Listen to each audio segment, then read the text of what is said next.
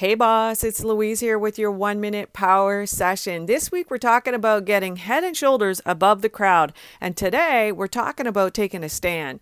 Create your voice. Not everyone is going to be a thought leader like Gary Vee, but you can stand on what your business does and not apologize for it. Be bold, be confident, believe in what you do. Don't let anyone put out your flame. The goal isn't to maximize your social media numbers.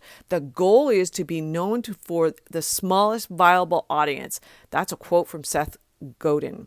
Build trust. I have a friend who believes in his beliefs so fiercely and unwaveringly that this is what makes people follow him.